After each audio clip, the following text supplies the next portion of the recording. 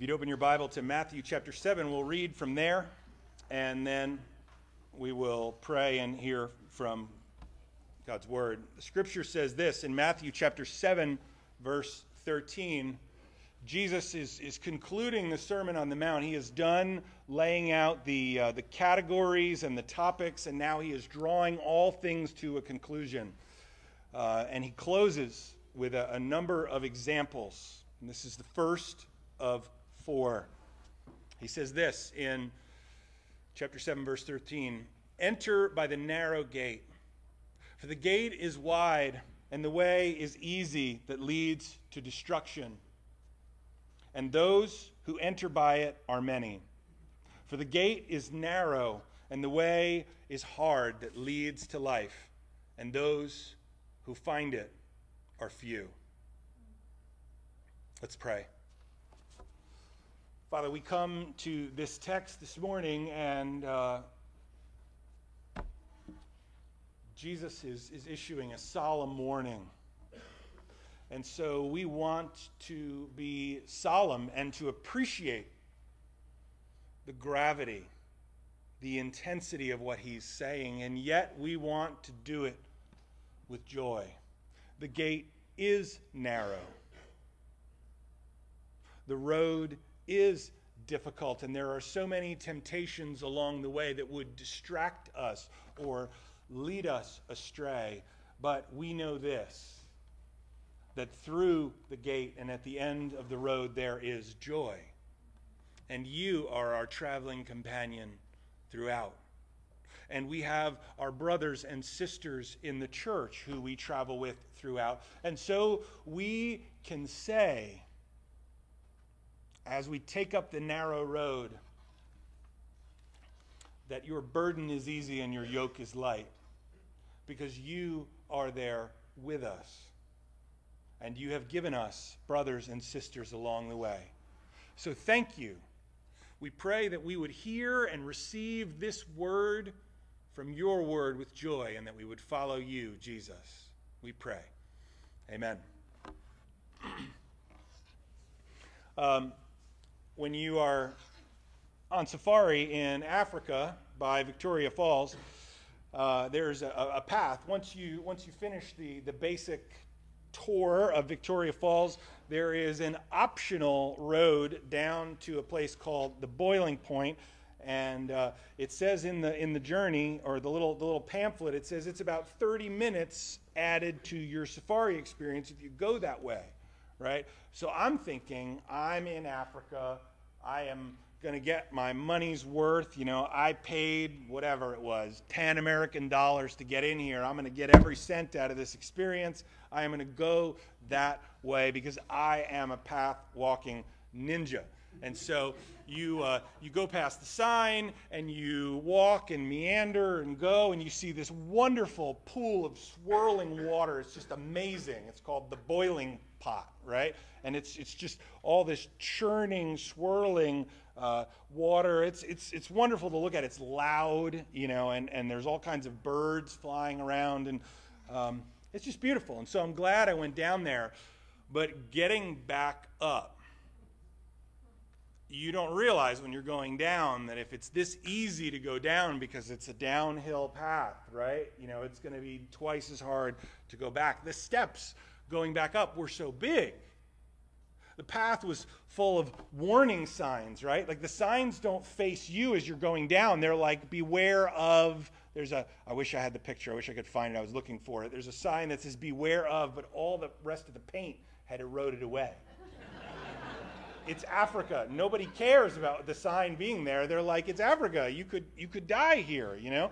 So they never painted it over, what it actually said. So you're coming back, there's like, you can hear noises and see eyes, and there's monkeys like running all around up on the ridgeline, and you might think, oh, monkeys, I've seen them in cartoons. I have emojis of monkeys on my phone. Like, no, they are dangerous, they say.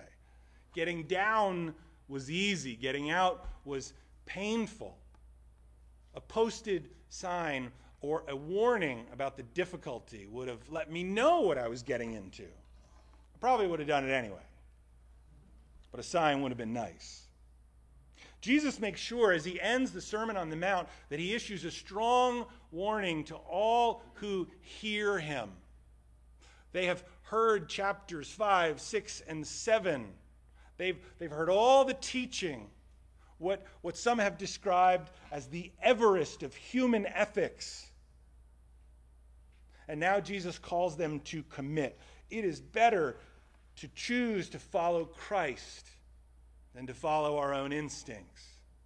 It's better to choose to walk his road than to drift aimlessly. It's better to choose to heed his warning and to follow him than to choose not to decide and to wander. This is more than just a call to salvation. This is written, yes, as a word to those who have not definitively chosen to follow Christ, but it is also written to the followers of Jesus. Jesus warns us in this passage by means of contrast. He's going to demonstrate value here, and so we're going to see contrasting ideas. Okay? Jesus says that there are two gates. You'll see there in verse 13, he says, enter through the narrow gate. Have you ever thought, even though that often places are well designed and there are doors that you can go through, that we hit limitations everywhere, right? There are concrete walls and windows and metal gates and doors that have to be unlocked in order for us to go through them. We hit limitations everywhere. We were at IKEA over on the other side of the bridge after we dropped off the Zambia team 2 weeks ago, and IKEA is easy to walk through. It's like a great big showroom. Nancy said to me, "Oh, I should have picked up this item." I said, "Where was it?" She was like, "I was right at the very beginning." And so I was like, I know, I can get it quickly. I'll just go the easy way, right? You can go at the College Park store, you can go out through the registers and then go through these double doors, and you're right back at the beginning. And so I picked up the item that she wanted, and I turned around to go back the short way, and there was a big sign that said, "No merchandise allowed." And a smiling but slightly unpleasant American IKEA worker, if he was like from IKEA land, where is that, Sweden, he'd have been like, "Oh, sure, just go to the registers." But he's an American, and so he's like, "Hey, man, no merchandise through this door." So now I had to go the hard way, right? I had to wind my way back through the entire floor, through everything, passing slow-moving people with their carts and all the things that they're buying, and I'm like about to go in through a little gap, and somebody's like, "Oh, look, a thing that we don't really need," and they go over to consider it, and I'm like, "Get out of my way. I'm trying to get out of here." The easy road meant I would have had to go through an IKEA team member, and that is not ethical. So I had to go the long and the harder way. Jesus says this, enter by the narrow gate. The gate is wide that leads to destruction. In this case that he's talking about, it's not just a matter of getting somewhere quickly. It's talking about our ultimate destiny. The easy road leads to a dangerous destination. The wide gate described here is one of self-oriented thinking that allows everyone through with all of their baggage. There are no restraints or limits on the wide road, on the wide gate. We are allowed to retain all of our superficiality, all of our self-love, all of our hypocrisy. If we have mechanical, heartless religion, unrestrained ambition, rampant judgment of others, all of these can be placed in the cart. We can stroll, shop, charge it to our account. No one will stop us, because that is the nature of the broad road. But the stakes regarding the kingdom are much higher. We must enter through the narrow gate. We have to enter through a narrow gate. Now, the experience that our team members were having over at the airport, they encountered the happy servants of the TSA, who they say, if you want to get on the plane and go to Africa, then you better check that carry-on bag twice. Dump those 3 ounces of water left in your water bottle, right? Ditch that suspiciously large tube of toothpaste because you cannot take that with you. Everything needs to be left behind in order to go through the narrow gate. The narrow gate means renunciation. We need to abandon our sins, our selfish ambitions. We need to receive the check of all of our covetings. We need to lay aside our jealousies. Jesus will even say that we may have to make a decisive break with family and friends in order to choose Christ. We seek him as our first allegiance, and all other things are secondary. Enter, he says, by the narrow gate. The gate is an image that Jesus uses to let non-committed followers, the casual followers of God, know that they must make a choice, that they need to say, I am going through, I am following, and that when I walk through this gate, that there is no turning back, that I will have to leave things behind. He's focusing them on the fact that they must make a commitment. How do we go through the gate? What is the gate? Jesus says in John 10:9, I am the door. If anyone enters by me, he will be saved. We must admit that we are a sinner in desperate need. We don't have the currency that we need to pay our way through the gate. The toll must be paid for us. The ticket must be placed in our hands. And this is what Jesus accomplishes on the cross. By his righteousness, he purchases with all of his goodness our salvation. Amen. His good works are given to us, and our sins are placed on him. What an exchange. He receives all the bad, and we receive all the good of it. And so we must make a decision that Christ is my Savior. He is my only confidence and my only trust. I put my faith in him and I follow him. But the decision is not enough, though our instinct is often to stop there. Here's another contrast. Jesus says that there are 2 roads, and he calls us to embrace the hard road. Verse 13 says this, the gate is wide and the way is easy that leads to destruction, and those who enter by it are many. The gate is narrow and the way is hard that leads to life. The road is here to remind followers that it needs to be walked. The life of the disciple of Jesus is one of daily, hourly, moment by moment, plodding forward in faith. There's a painting called The Narrow Gate, which pictures this slender doorway that we must enter through, and then this narrow foot-width path that leads up towards the clouds with the glory of God shining out. And the people look like they're on a balance beam, putting one foot in front of the other, walking the narrow road. They say the journey of 1,000 miles begins with a single step.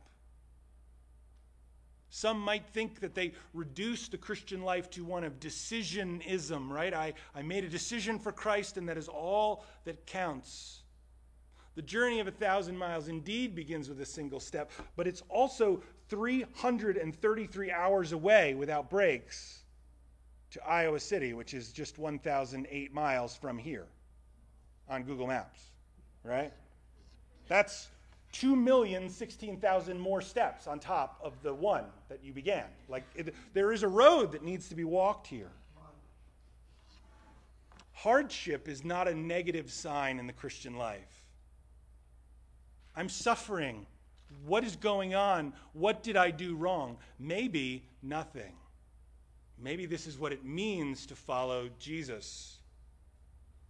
One indication that we are on the right road is the presence of difficulty. God says that he disciplines every son that he loves. The natural way is the easy way. My grandfather used to say this, work smarter, not harder. That did not mean work easy, not harder, right? It meant use your intelligence and wisdom when you're doing work, not that work would never be difficult. Easy is natural because we don't like discomfort, but walking the right road might mean, and often does mean, that we have to embrace a bit of pain. The road that leads to destruction is easy, and therefore it is tempting. It demands very little from us other than we not pay much attention to where we are headed. The spiritual way is the hard way. Discipline is required. Persecution expected, and hardship must be embraced. C.S. Lewis puts words on the lips of the devil in the book, The Screwtape Letters, and his character who is seeking to tempt others and to teach others how to tempt believers says this: the safest road to hell is the gradual one, the gentle slope, soft underfoot, without sudden turnings, without milestones, without signposts. And so be careful not to turn away from doing good and following what is right by negating the role of suffering. Because the easy road is a sure sign that you are headed to a dangerous destination. I can't remember what sermon I was reading, but one word or one phrase leaped out at me from one of Charles Spurgeon's sermons, where he said, "Will Jesus forge a path to heaven in a river of his own blood, and you get to be carried to heaven while you wear silver slippers?" What an image. Hardship expected. But the narrow road is more than just a decision or hardship. There'll be people that we pass along the way. And that's why Jesus points out that there are two companies, two groups of companions. And he says, be among the few. The gate is wide. The way is easy that leads to destruction. And those who enter by it are many. But the gate is narrow and the way is hard that leads to life, and those who find it are few. 1 Corinthians 15:33 says this: do not be deceived. I think whenever we see the words, do not be deceived, we ought to think whatever is said next is something that it is quite possible, very likely, probable even, that we could be deceived about this, right? Watch out. It's like if there's a sign that says dip, they don't mean make sure you've got chips, right? It's like slow down a little bit because your car is going to be like ba-bump, ba-bump, or like smash or scrape or something, right? The warning gives you a connection to what is about to come. Paul says, do not be deceived. Bad company ruins good morals. This is good advice from a dad before a road trip, isn't it? Pick your traveling companions well. Inspect them. Are you traveling with the right group? I believe walking the narrow road, there are two kinds of people: those who are urging you along to the destination and those you'd like to bring with you. So choose your companions well. Are they urging you in the right direction? Think about that. Everyone in the world fits into two categories. Let's talk in extremes. Everyone in the world, in your world, should fit into those two categories. Your closest allies, your most trusted advisors in life ought to be those who are on the narrow road, because they too are headed in the right direction. And if they are not headed in the direction that you are headed, then they ought not to be charting your course. But second, those you encounter most ought to be those who you are urging to come with you. The grace of God shown to us, our understanding of our own sin and how far short we fall, means that we should desire that other people experience this too. And so we plead and urge them to lovingly come with us. They should not be looked down upon. They need to be urged to awaken. When we look at the world and we see people who oppose our beliefs and who insult us and who persecute Christians and who say that Christians are dumb and who mock the Lord Jesus, yes, we ought to chew the meat, spit out the bones, not throw our pearls before figs, shake off the dust of our feet. But listen, they are never our enemies. The Bible says that we don't war against flesh and blood, but with powers and principalities. The battle is ultimately against spiritually dark forces, not against other human beings. They are not enemy combatants. They are potential family, potential companions. Think about it. Moses, murderer. Paul, who we owe the majority of the life of the church to in the New Testament, we would have considered him a terrorist. And yet, the grace of God converts him into a close friend. How many of us can confess that we've read his words and spent time in this book and said, thank you, God, for this man who wrote these things? And yet, before he was a Christian, enemy. That's the natural thought. We view everybody not as an enemy, but as a potential brother. Closest allies, those who are on the narrow road, those we encounter most, those who ought to come with us. Let's not be deceived, though, about the nature of humanity as travelers, because the Scripture says that we are not ignorant, and that's why Jesus cries to the crowds to enter now, to find the narrow road. The Bible teaches us that we know what's right and we know what's wrong in our hearts. But the unexamined life, as they say, is easy. And so many have become blissfully unaware or careless about the road that they're on. Look for others. Travel with others who have the same bumper sticker on their car. They're headed on the narrow road. I was driving to a conference with my son Jack, and I had printed out a sign that said that we were heading to this conference, and along the way, somebody's like coming up behind me fast, honking. I'm driving, get to the conference, and it's like, bam, bam, bam, bam, bam, and they're waving, and I'm like, what's wrong with you? Well, they were apparently going to the same conference as me. They're like, we have a connection, we're friends. I'm like, get away from me, you maniac. So maybe meetings will be a little difficult at first. Look for those who need to come along and invite them to travel with you.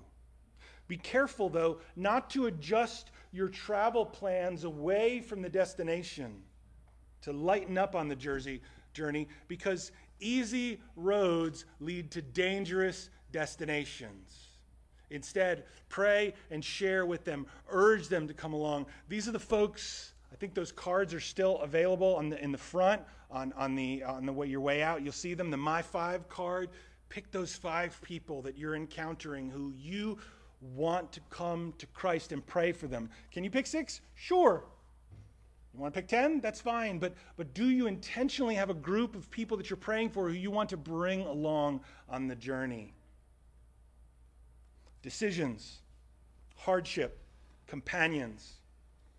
It can be tough to sort it all out and to keep it all in place. But Jesus makes it simpler by pointing out that there are 2 destinies. And he says, consider the options. The way is easy, he says, that leads to destruction. I prefer the easy path because I prefer easy, right? Isn't that what Staples is building its entire business model on? Click, click, the easy button.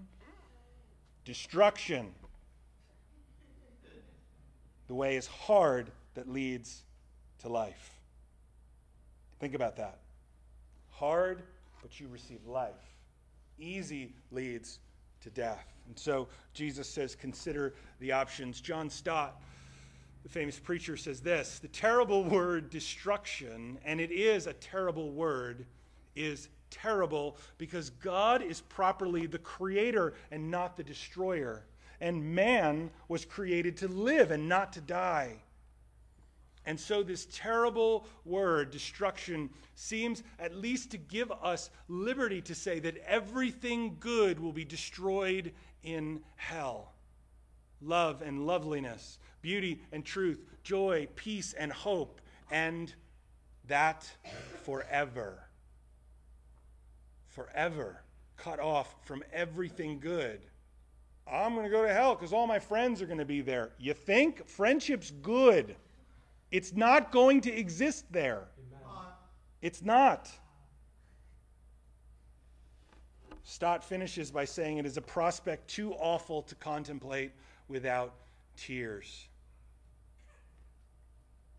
Where does the road go? Jesus sets out two destinies for us and says, choose. Deuteronomy 30:15. See, I have set before you today life and good, death and evil. Two options. And so ask the destiny question a lot. Where does this choice take me? Where does this relationship take me? Where does this behavior lead? And then choose wisely, because the easy thing or the happy thing now will not necessarily lead to happiness later because of the test of what Jesus is saying here. The easy road leads to a dangerous destination, destruction. Life forever or death forever. And not death like death and then it's over, but dying forever. The Bible uses the image of the worm that doesn't die and the fire that is not quenched. The fuel is never consumed, and so the fire does not go out. But I want you to be encouraged at this point. Jesus uses this image somewhere else in the scriptures.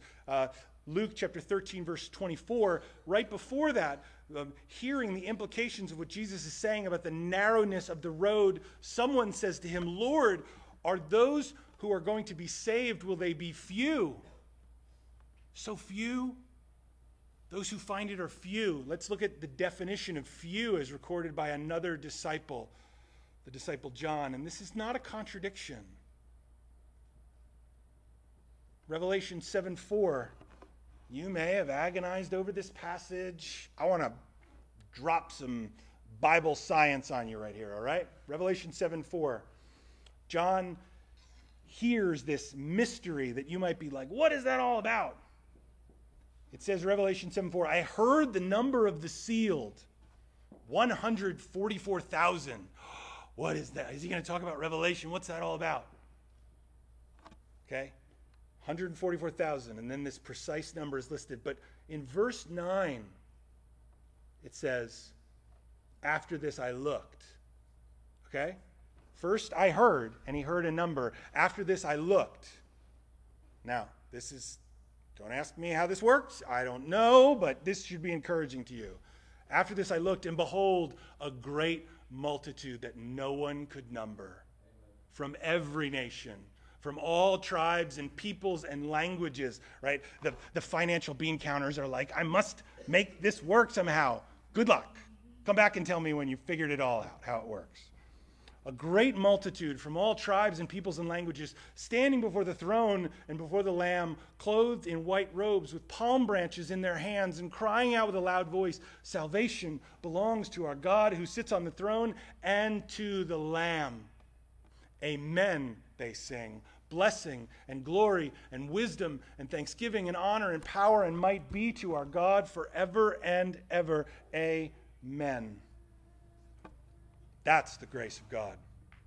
The road may be lonely, but the company and crowd that we join will be innumerable. The road might be difficult, but anything worth learning or doing or pursuing is worth the pain and energy that it takes to get there.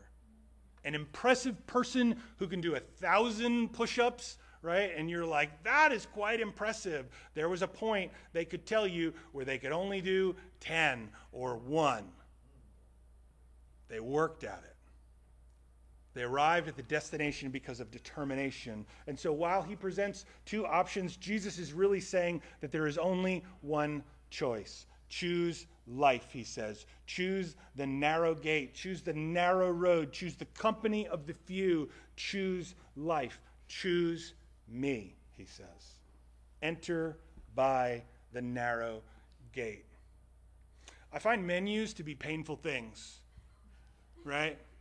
Because somebody will put a menu in front of you and there are dozens of options, and then comes the menu moment with the waiter or waitress where they're like, what will you have? And all of your options, no matter how many there are, need to be narrowed down to one, right? There may have been one occasion in my entire life where I was like, I'm going to order two things, but most of the time, right, you have to only choose one because you can't have everything. You must narrow your choice to one. If you're at Jersey Mike's, it is the classic club sandwich with the bacon. Why do they always say, do you want the bacon on it? What are you talking about? Of course I do. If you take it away, I will be angry. Jesus says here, you must narrow your choice to one. I found on Google Images a woodcut by an artist named Jan Luyken. This guy is not from the Eastern Shore. I think he's like from Dutchland. What is that? Sweden, the Netherlands? And he has this picture of a man with a large burden in his hands. He's standing there holding this burden, and there's another man who's gesturing to him and pointing to the narrow gate.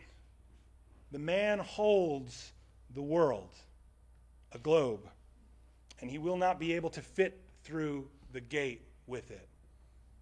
He must choose.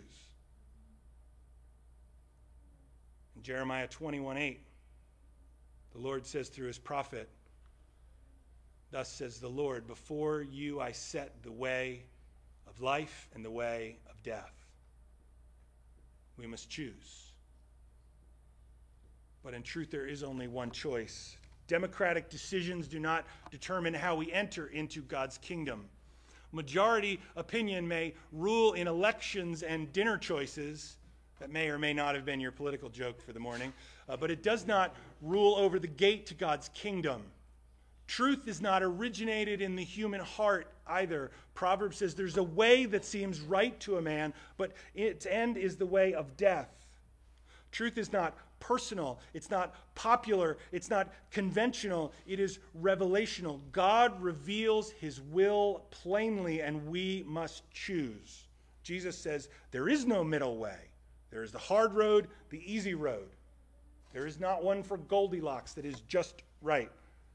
There is no other gate. There's a broad way and a narrow one. There's no neutral group, only the few and the many, and there's no third alternative between destruction and life. And so Jesus says, choose me, choose today, choose now. It's easy to say, I will fix things after lunch.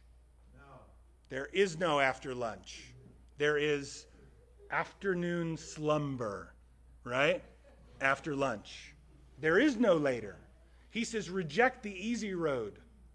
When the disciples asked, Lord, will those who are saved be few? He says to them, strive to enter through the narrow door. Strive, strain. Another translation says, make every effort. And so if you're here this morning and you are not a believer, you're like, I'm kind of checking this thing out. I haven't made a choice yet. I would say this, decide for Christ. Jesus says, I am the door. Release your grip on the world and self and reach out and take hold of him. Choose him as Savior. Admit your need. Believe that he is adequate and sufficient and will never leave you or forsake you.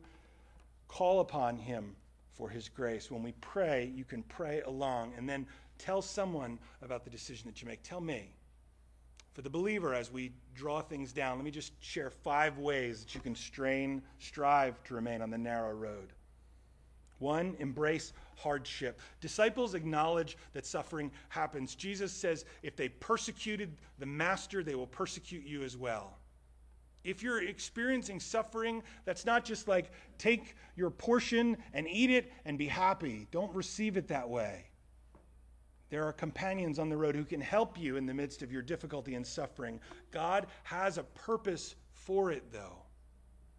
But it does not negate his goodness toward you. It's designed to increase your dependence upon him, but it needs to be embraced. Second, challenge your conventional thinking on morality and goodness. Revealed truth defines what we must believe, and God's revealed goodness imposes on us how we ought to behave. And so ask Jesus to teach you how to love what he loves. It's easy in our culture to let go of honesty, to abandon keeping your word, to feel like you never have to apologize, to say, whatever, if two people love each other, why shouldn't they get married? Because God reveals his will. And Jesus loved God's will. And so we ought to receive his will. There are so many arguments that are pro-choice, that are pro-abortion, that appeal to our feelings. And we're like, who can fight with our feelings?